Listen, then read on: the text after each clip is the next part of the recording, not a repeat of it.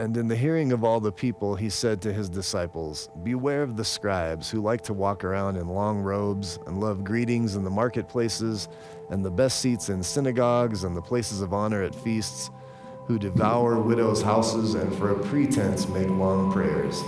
They will receive the greater condemnation." Jesus looked up and saw the rich putting their gifts into the offering box. And he saw a poor widow put in 2 small copper coins. And he said, "Truly I tell you, this poor widow has put in more than all of them, for they all contributed out of their abundance. But she, out of her poverty, put in all she had to live on."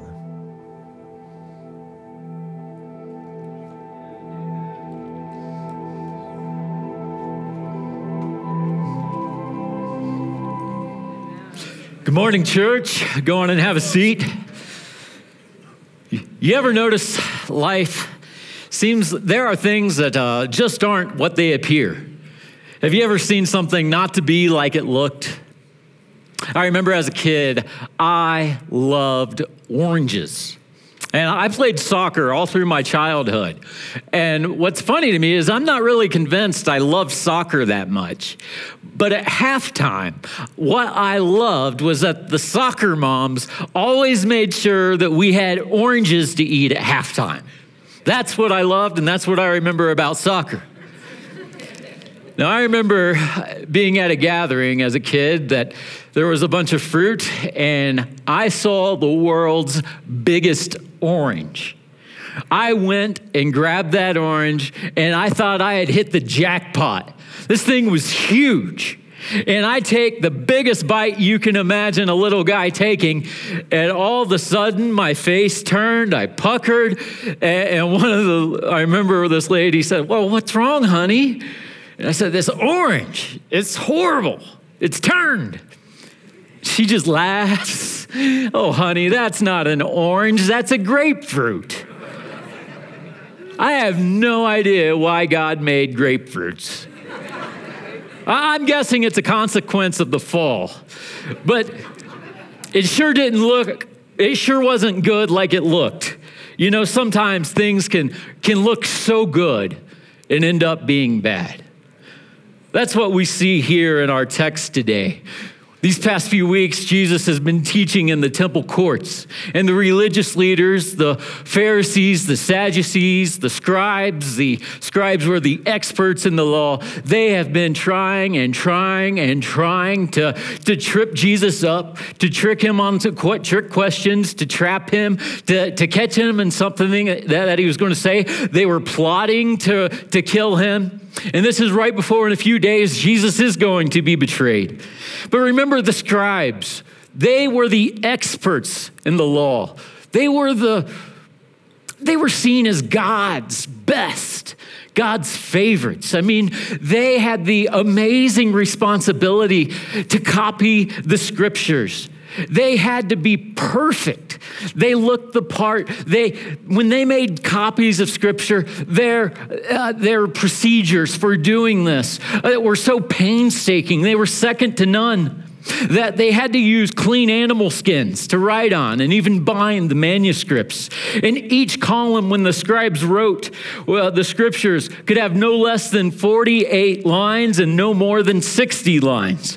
The ink had to be a special color, and that they had to verbalize each word as they wrote it aloud, verbalize each word aloud while they were writing it. They would wipe the pen.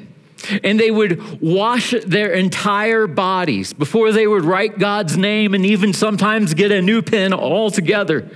There had to be a review of their copy, their work in 30 days. And if as much as 3 pages required any correction, the entire manuscript had to be redone. The letters, the words, and paragraphs were all counted, and the document became invalid if 2 letters even touched each other. The middle paragraph, word, and letter must correspond to the original document.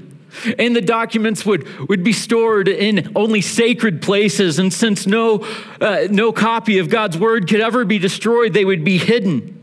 The the scribes took this seriously, and everyone looked at the scribes as if they were a perfect example of how to follow God and be close to God.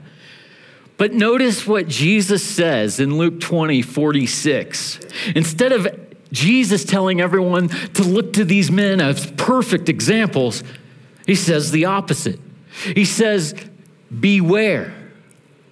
Beware of the scribes who like to walk around in long robes and love greetings in the marketplaces and the best seats in the synagogues and the place of honor at feasts. Beware of the scribes. I'm sure Jesus' disciples had to be thinking, what, did he just say that? I mean, the scribes? I mean, I understand if Jesus said, hey, beware of the tax collectors or beware of the sinners or even the Romans, I could see. But the scribes, really? I mean, these were the guys who were the experts with the scriptures. It looks, though, as if not everything is as good as it might look. That I think Jesus knows that we tend to put people on pedestals, and we need to be leery of people that put on a perfect show. If anything, in Scripture, you see that the people everyone looks up to and hold in high respect, you see they were the farthest from Jesus, and instead you see Jesus closest to and embracing the people that would have been judged the farthest away from God. That the tax collectors, the partiers, the sinners, they were embraced by Jesus. Whether it was a Pharisee by the name of Nicodemus who would only talk with Jesus under the cover of darkness, whether it was a man Levi who had sold out his own people, or a Samaritan woman who was outcast by her own town, you see Jesus embracing the people that were farthest from God. Status and titles did not seem to matter to Jesus. So why do they matter to us? Status and titles didn't matter to Jesus, so why do they matter to us? Anyone who saw their need for Jesus, Jesus welcomed them, embraced them, asked them to follow him. You see, I think Jesus knows that status and title and appearances, well, it's easy to fall for. That's why he tells us to watch out, to beware of the crowd that looks perfect, to beware of the crowd that looks to have it all together. Because chances are we're not seeing the real picture. Man, I love being a part of the church. I really do. Well, if you're new here, man, we are not are we a perfect church? Gracious, no. But we know our need for Jesus. And we want to make it easier for the world to know Jesus. And as I look around, you look around the room, what I love is that I see we've got all kinds of different people here. When you look around, you'll see cowboys, you'll see mountain men, you'll see businessmen, you'll see flatlanders, you'll see it all. I love it. And you look in the hallways and you'll see we've got singles, we've got families, we've got widows, we've got it all. And you'll see people who have nothing in common. Hugging on each other, praying with each other, loving on each other, doing life together. Because all we want is to know Jesus a little bit better. See, if you want to know Jesus where you can make it easier for me to know Jesus, then I want time with you. It's not the status, it's not the titles that hold up in here. It is Jesus that matters. You see, the scribes, the ones that claimed to know God better than anyone, they didn't know Jesus. They didn't know God on a personal level. They knew all about him, but they didn't know him. They pretended to be so holy and pious. But in reality, we're so far, and we're following just a bunch of rules, and they missed the very Son of God right in front of them. The scribes, they were just spiritual scrubs. They looked good, but they were scrubs. The scribes, they wanted three things. First, the scribes wanted to be seen. Notice what they do in verse 46. Beware the scribes. Why? Because they love to walk around in long robes. They want to be seen. You see, a long robe was a sign of status. No working man would would ever wear a long robe. It'd be too much trouble. It'd be too difficult to work in. But scribes, they wanted to be seen. They wanted the attention. They wanted to be looked up to and elevated. And so they would wear their long robes. They would look the part, and they would do all of their acts of righteousness to be seen. In fact, in Matthew chapter 6, Jesus says, beware of practicing your acts of righteousness before other people in order to be seen by them. For then you will have no reward from your Father who is in heaven. If you read on in that chapter, he keeps calling out the hypocrites, the scribes, the Pharisees. You see, they were always putting on the show. They wanted to do good, but they wanted everybody to see it. Now, let me be clear on this, though. There are times that if you're living for Jesus, your acts of righteousness are going to be seen. The key in understanding Matthew 6:1, what Jesus is talking about, is doing acts of righteousness with the motivation of being seen. In order to be seen, if that's the reason you are doing it, then you're not going to have any reward from God. Just a few verses earlier, before Jesus said that in Matthew 5, he says, you're the light of the world. In the same way, let your light shine before others, that they may see your good deeds and glorify your Father in heaven. You see, if we're going to live for Jesus, we can't help but be seen living like Jesus. But the difference is the motivation of the heart. It's not to be seen so that people look at us and say, oh, wow, look at how good they are. But rather, we want people to see how good God is. You see the difference? You see, there are times that if we're living for Jesus, we are going to be seen. That's the way God has intended it. That's kind of the point of us showing the world the difference Christ makes in our lives. But the motivation is to bring God glory. The scribes wanted to be seen because they wanted the second thing. They wanted to be respected. Look at the next part of the verse. They walk around in long robes and love greetings in the marketplaces. They put on a show, walked in long robes. They wanted the greetings in the marketplaces. They wanted to be respected. They loved to be called rabbi, teacher. They loved the respect of being seen as the example to follow. They looked better than everyone. They expected to be elevated, for people to listen to him. But Jesus said, listen to them, but don't be like them. Beware of them. You know, before we're too hard on the scribes, let's admit, we all want respect. Everybody wants respect. In fact, multiple times in Scripture, we're told to respect those in authority. We're told to respect those above us. You see, following Jesus isn't this attitude of, I'm not going to respect anybody. Now, hold on. We respect God. But we also show respect like Jesus did. Look at Jesus' example. And when we start living like Jesus, this makes us men and women worthy of respect.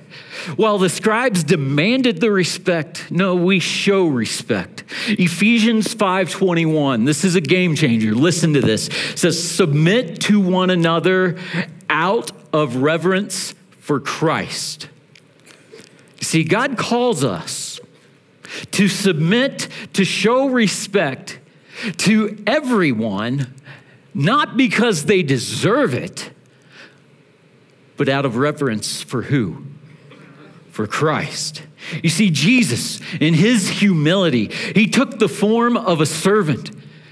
He took the form of a servant, humbled himself, showed respect to the low of the lowest, the lowly of the low. He even washed his disciples' feet.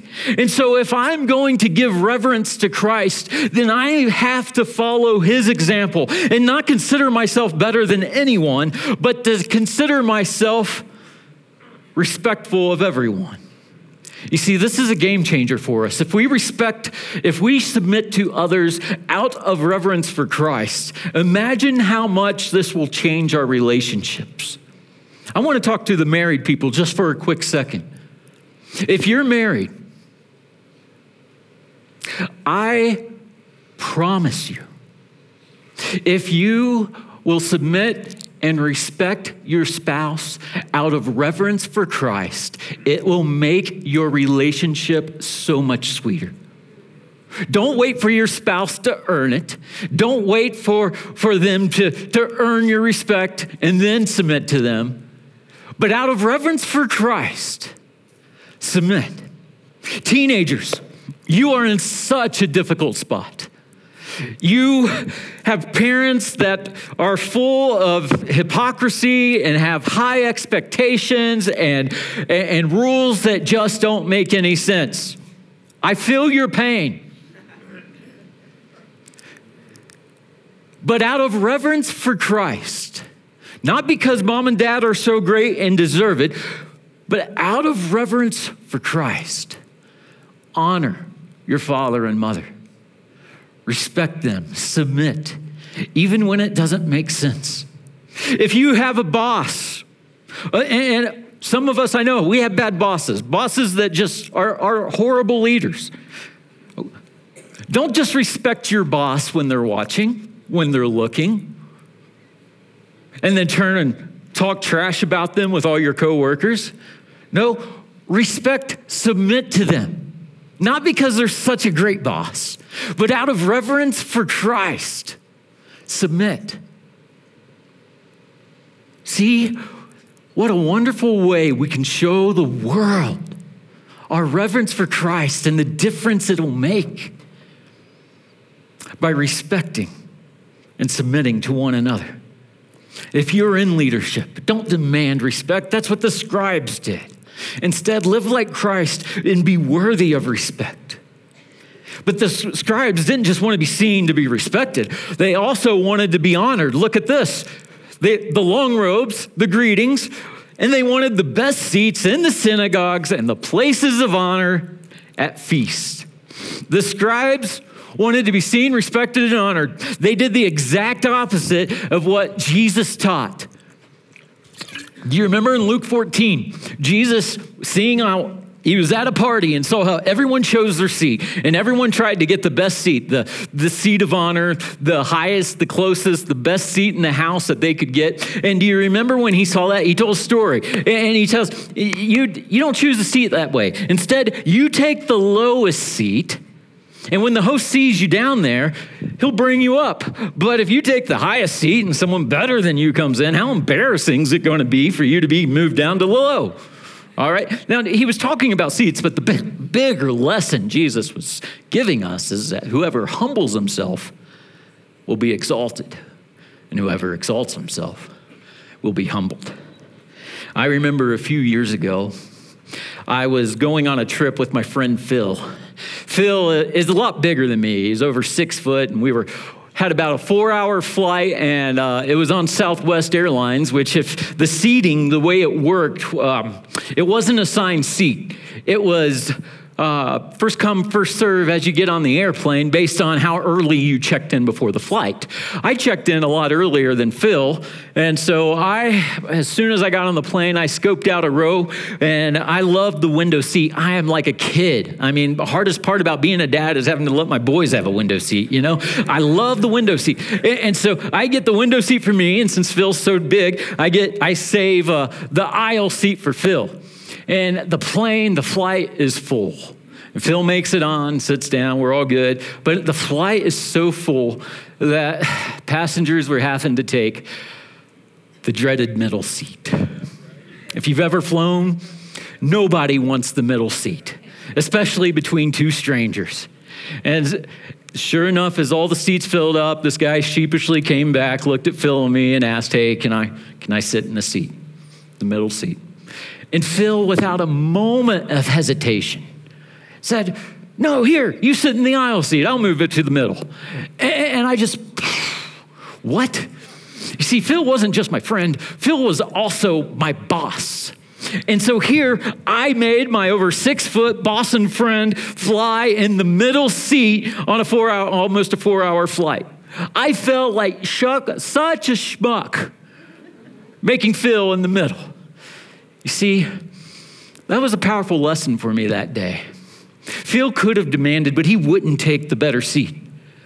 He was quick to show humility and take the lower seat. When's the last time that you've taken the lower seat? When's the last time that you were quick to lift someone else up in humility? See, the scribes never did this. And that's not all. The scribes, Jesus goes on, who devour widows' houses and for a pretense make long prayers.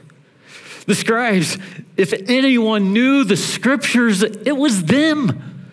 The scribes knew what God's word said. And over in the scriptures, you got it all the way in the books of law, you've got it in the Psalms, you've got it in the prophets. God is very clear in that he expected his people, especially the leaders, to take care of the widows. They were seen as the most vulnerable of people of the day. Some of the most helpless. And so God's people were supposed to care for them. And the scribes should have been the very ones to show the widows compassion and protection. But instead, they were greedily cheating widows out of their property. That a lot of times, because a widow would have no voice or little voice in court, when a husband would die, he would leave the estate to a scribe, an expert in the law. And that instead of caring for the widow, they were cheating them out of their property. They're devouring their houses, doing the exact opposite of what God's word had said. Oh, and the scribes, they loved to pray, standing for everyone to see them. Their prayers were long, but they weren't deep. I'm blown away how many prayers we see in scripture that are just so short and so simple that you see the tax collector, you see the blind man, just the simple heartfelt cry for God, for God's mercy.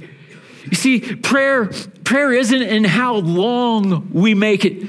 It's not in how beautiful we make it sound. It is a heart that is set, that is desperate for God. The power of prayer even rests in God himself, does it not? I've heard this so many times, and I know I don't have time to stay here, but I've heard so many people say, Chad, I just don't know how to pray. That's not true. That is not true.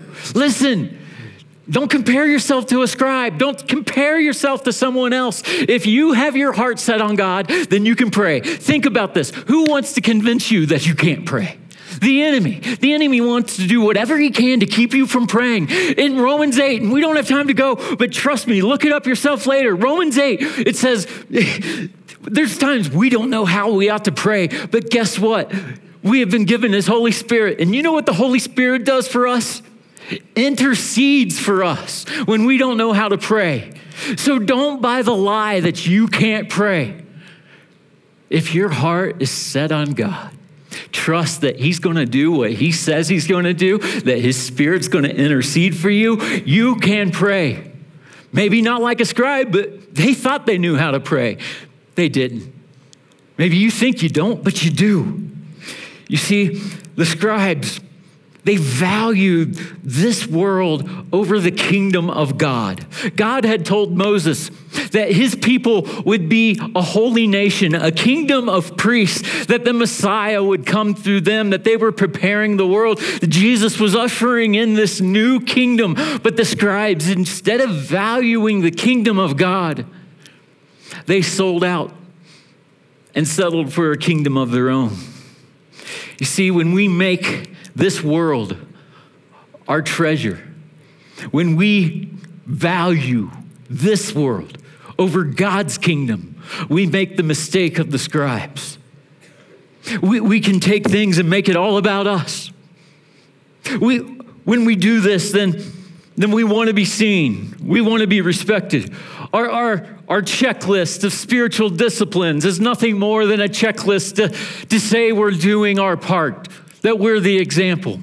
We can even make our service to God. We can get so busy and wrapped up in it being about us that we forget the Lord of the work that we're doing it for and ask God to bless what we're doing instead of saying, God, is this what you want us to do?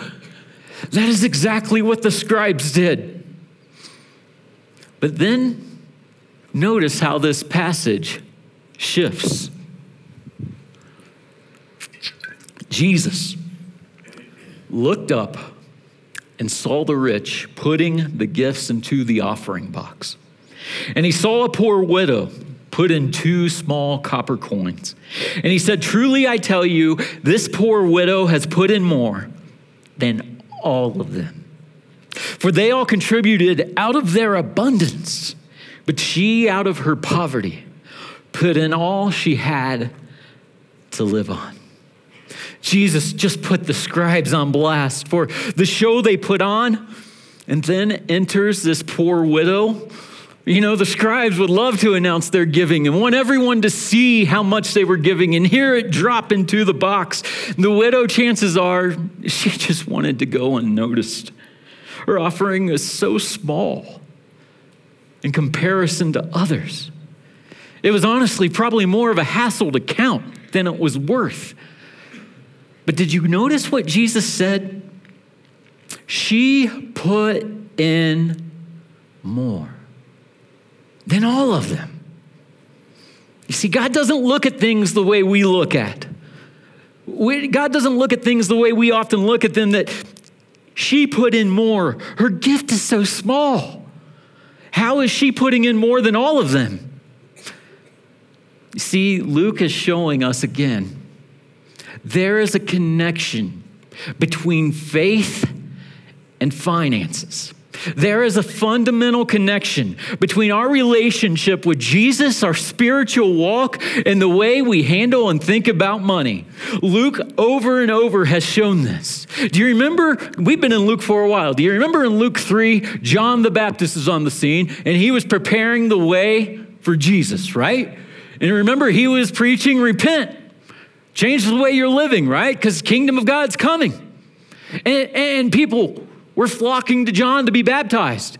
And they were wanting to repent and change. And so they asked, what should we do? How do we show that this transformation's taking place? And John, do you remember what his answer was in Luke 3? He said that everyone should be willing to share clothes and food with the poor.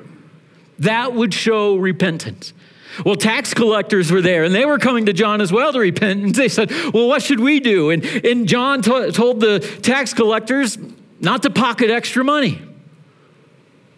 Well, soldiers were there, and they said, well, what should we do, John? And John said, soldiers, be content with your wages. Don't extort money. Notice each of John's examples and instructions to show repentance, what did it deal with? Money, possessions.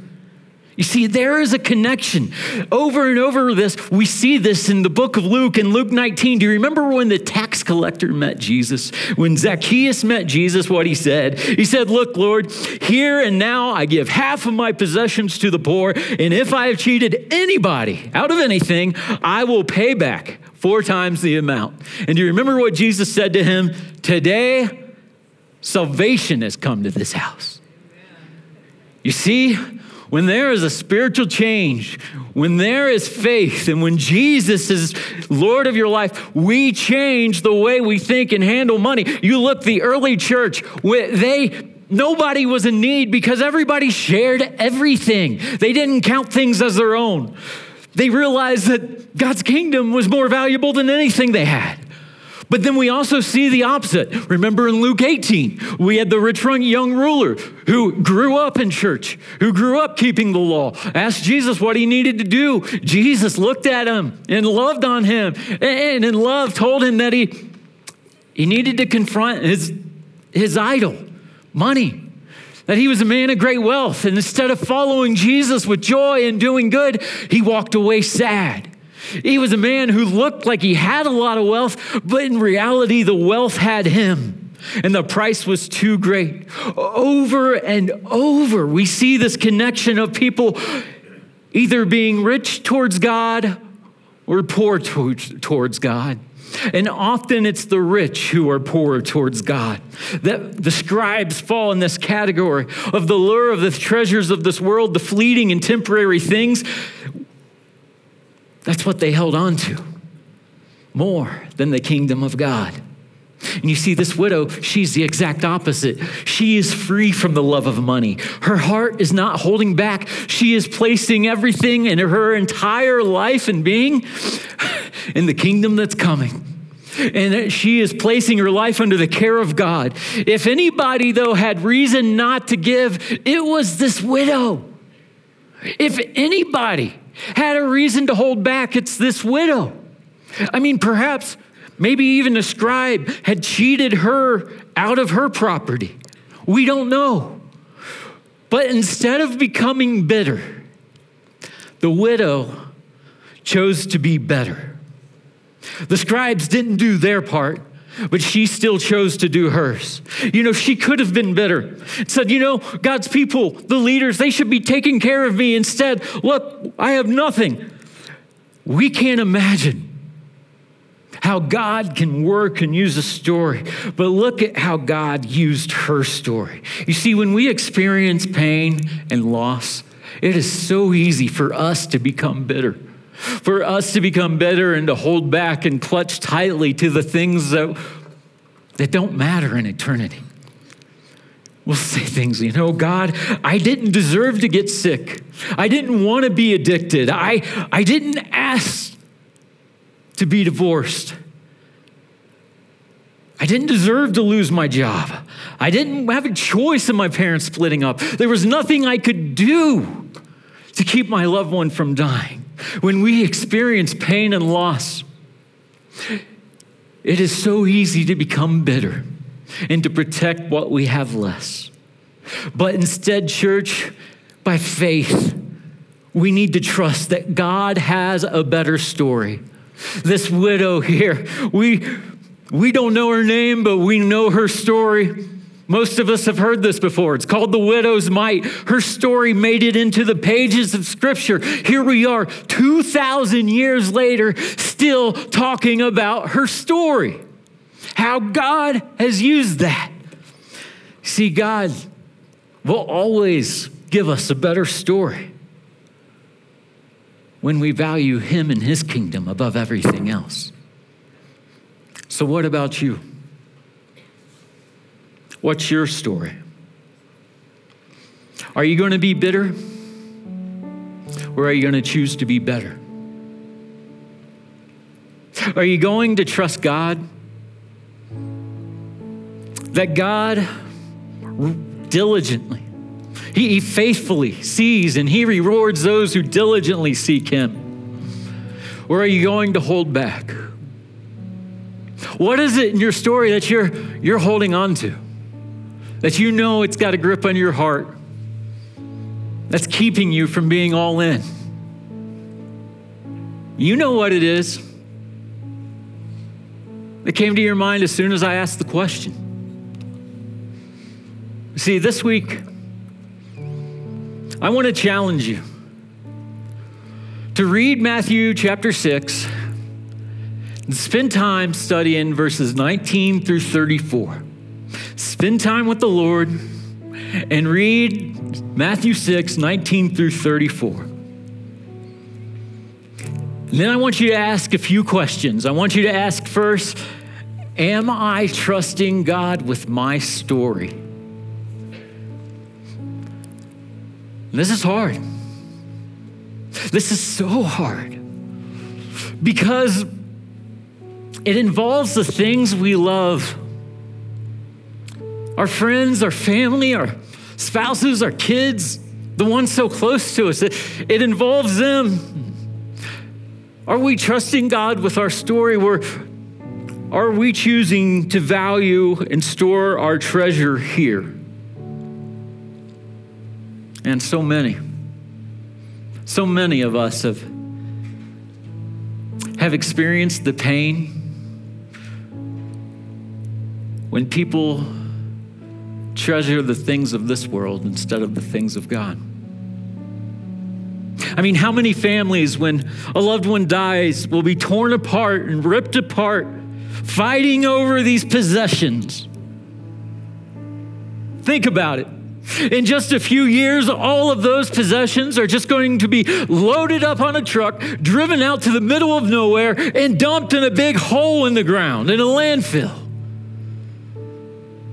But yet they matter so much to us instead of valuing what lasts for eternity.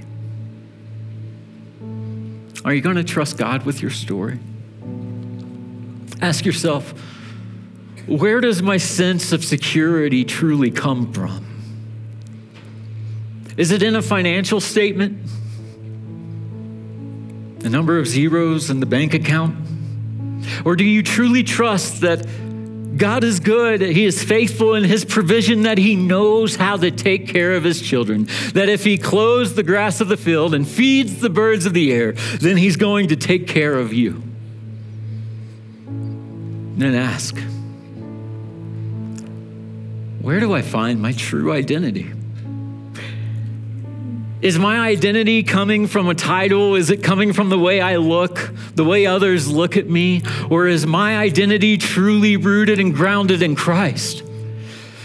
You see, if only an identity rooted in Christ is going to last, it will never last if it's anything else. It'll one day be stripped away. And then the last question is, how am I going to show my trust in God this week? How am I going to show that I truly value the things of God more than the things of this world? How am I going to show that I trust Him with my story? Church,